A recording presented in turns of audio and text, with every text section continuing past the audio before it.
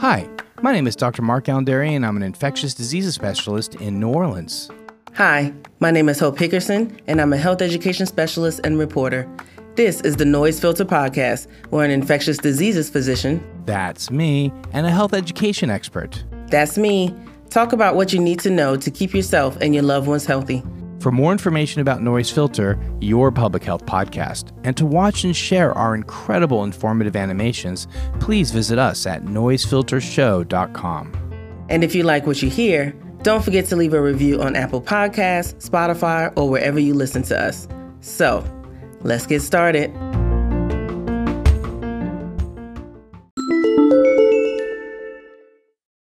Wearable blood pressure monitor to make tracking blood pressure easy. A new cuffless, wearable, calibration-free blood pressure monitor may bring ease to those needing to keep track of their blood pressure. The company Valencell, which makes optical heart rate sensors for wearables and other devices, is seeking FDA clearance to offer this over-the-counter blood pressure solution as soon as 2023. The device fits on the middle finger and measures blood pressure in less than a minute without bulky or potentially painful cuffs. The tech requires a profile setup that determines how the algorithms interpret PPG, or using light to measure blood flow, as blood pressure. After a systolic pressure reading of 180, the device will recommend seeking an appointment with a cardiologist as soon as possible, enabling individuals to take quick action to avoid the many tragedies that come with cardiovascular overload. In 2023, Valencell expects to receive FDA clearance, which would give the stamp of approval to the world's first over-the-counter cuffless blood pressure monitoring device. In the future, blood flow patterns may be used to measure a wide range of health statistics, including respiratory rates, oxygen levels, cardiac efficiency, and blood pressure. The promise of genuinely personal preventative medicine is closer to reality when these capabilities are integrated into ubiquitous, ordinary objects that are so intuitive that they make managing one's own health actually be simple for consumers. Yeah, interesting. I think this is kind of cool. You know, again, data sharing. Another example of how we're just beacons of data that's going to be ultimately shared. I'm assuming that this is going to be hooked up to the internet some way. And the reason why they will have you do it is they're going to say, connect this with your phone or your computer or your watch. And so you're going to have to do an internet connection. And all that also means is that this data is going to be collected. And again, it'll be interesting to see how the metadata does pan out, because they'll be able to see blood pressures from all over the country, maybe all over the world, and, you know, and make some interesting elucidations from that. Maybe different parts of the country, like let's say in New Orleans, has higher blood pressure collectively because we eat a very fatty, high salted food diet here compared to what maybe it'll be in Denver or in San Francisco or what have you. So interesting. It's an interesting thought. Any thoughts here? Yeah, you know, what this makes me think of, because it said it uses light to try to measure blood flow. Well, I wonder if it's the same as the pulse ox machine that measures blood oxygen. And they've already determined that machine is inaccurate for people with more melanated skin. Yes, which is fascinating. Yes. So it makes me worry if this will fall into the same camp. That's a very, very, very, very good point. And something that we would definitely need to kind of find out. I wonder, when they did their studies, what the mix of race, ethnicity, kind of was. So I'm hoping that the smart folks at the FDA recognize that we learned during COVID that pulse oximeters did not give accurate readings for people of color. So we need to see if this is the same thing here, and maybe that's what they're waiting on is, you know, but that's a very good point. I hope it's certainly something we'll continue to follow.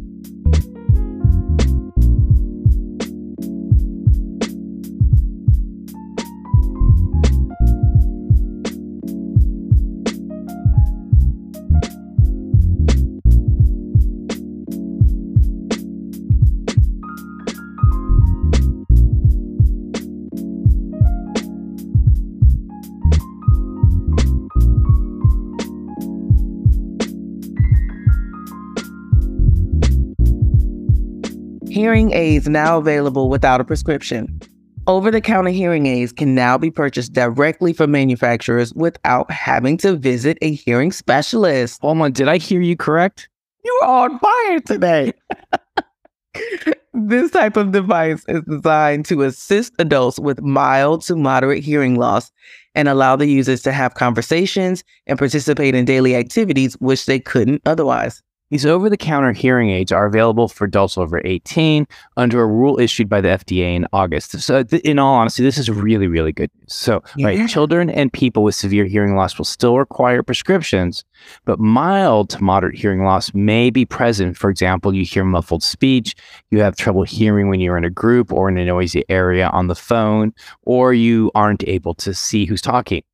If, in order to understand what somebody is saying, you must ask them to speak louder or slowly or clearly or to repeat what they've said, or if you're viewing television, listening to music, or listening to the radio, you turn up the volume higher and higher than others prefer. Prescription hearing aids are currently only available from hearing health professionals, such as audiologists and ear, nose, and throat doctors and hearing aid specialists. Besides fitting you for a hearing aid, hearing health professionals adjust the device to fit your hearing loss. In the past, this has been the process for all of those who needed medical-grade hearing aids, but this new ruling allows people with more mild symptoms to self-diagnose and seek out the hardware that best fits their needs. Companies like Walgreens, CVS, or Best Buy are now offering hearing aids without prescriptions or medical exams to millions of people with hearing loss. There are a variety of devices available with prices ranging from about $200 to $1,000. Prescription hearing aids, in comparison, tend to cost somewhere between $2,000 and $8,000. While over-the-counter hearing aids are often not covered by insurance, it's worth checking, and consumers still may save with over-the-counter hearing aids because they do not come with costly professional services, which can be on average about $1,500. So I do know that my father just got hearing aids. It cost him $6,000. It was hard, but it was getting to where when we would be Zooming, for our Friday nights, we Zoom every Friday night for the Jewish Sabbath, and he just couldn't hear what we were saying. And my stepmom would be trying to explain, and it was becoming increasingly clear that, but it was our Zoom calls that made it clear to him finally. Like, I think he was able to kind of, be, typical male and avoid doing it, and I will, and trust me, I will be in his shoes. I'm his son too. I'm a man. So those are two, predictors. And he finally got them, and they're really, really good. They cost $6,000. It was hard, but they upsold him on a ton of stuff. Like, I could just see, here's an 84-year-old man and coming in, and they're going to say, well, you could do this. You could do. So now he has a Bluetooth technology that now everywhere he goes, anything that's connected to Bluetooth will now be sent to his ears. Okay, that's great. But like, I can't talk to both my parents because it's on his, and he has a hard time switch because now this means he has to get to know technology, right? Like he has to figure out how to undo his Bluetooth so that we could speak in speaker and whatever. But he's very happy, and they're actually really good. But $6,000 was a lot of money for him, a man on a fixed income. So that was just a lot of money to spend. So this is a really good thing, and I'm really happy this is finally happening. Yes. All the people this will help. Wow. 100%. 100%. Thanks for listening to Noise Filter, your public health podcast. Be sure to subscribe to the Noise Filter podcast, follow us on social media, and leave us a review letting us know your favorite part of the show. You can find me, Hope Hickerson, at hopehickerson.com. And you can find me at Dr. Mark Allen Derry or at the Dr. Derry. That's DRDERY. To see and share our amazing animations and find out more information about us, the show, as well as links to our social media, go to noisefiltershow.com.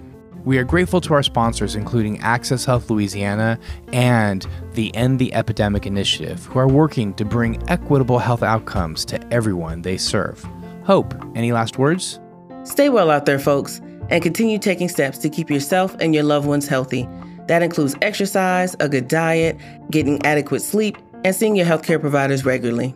And protect yourself and others by getting the COVID-19 vaccine and booster, wearing a mask, and social distancing wherever possible.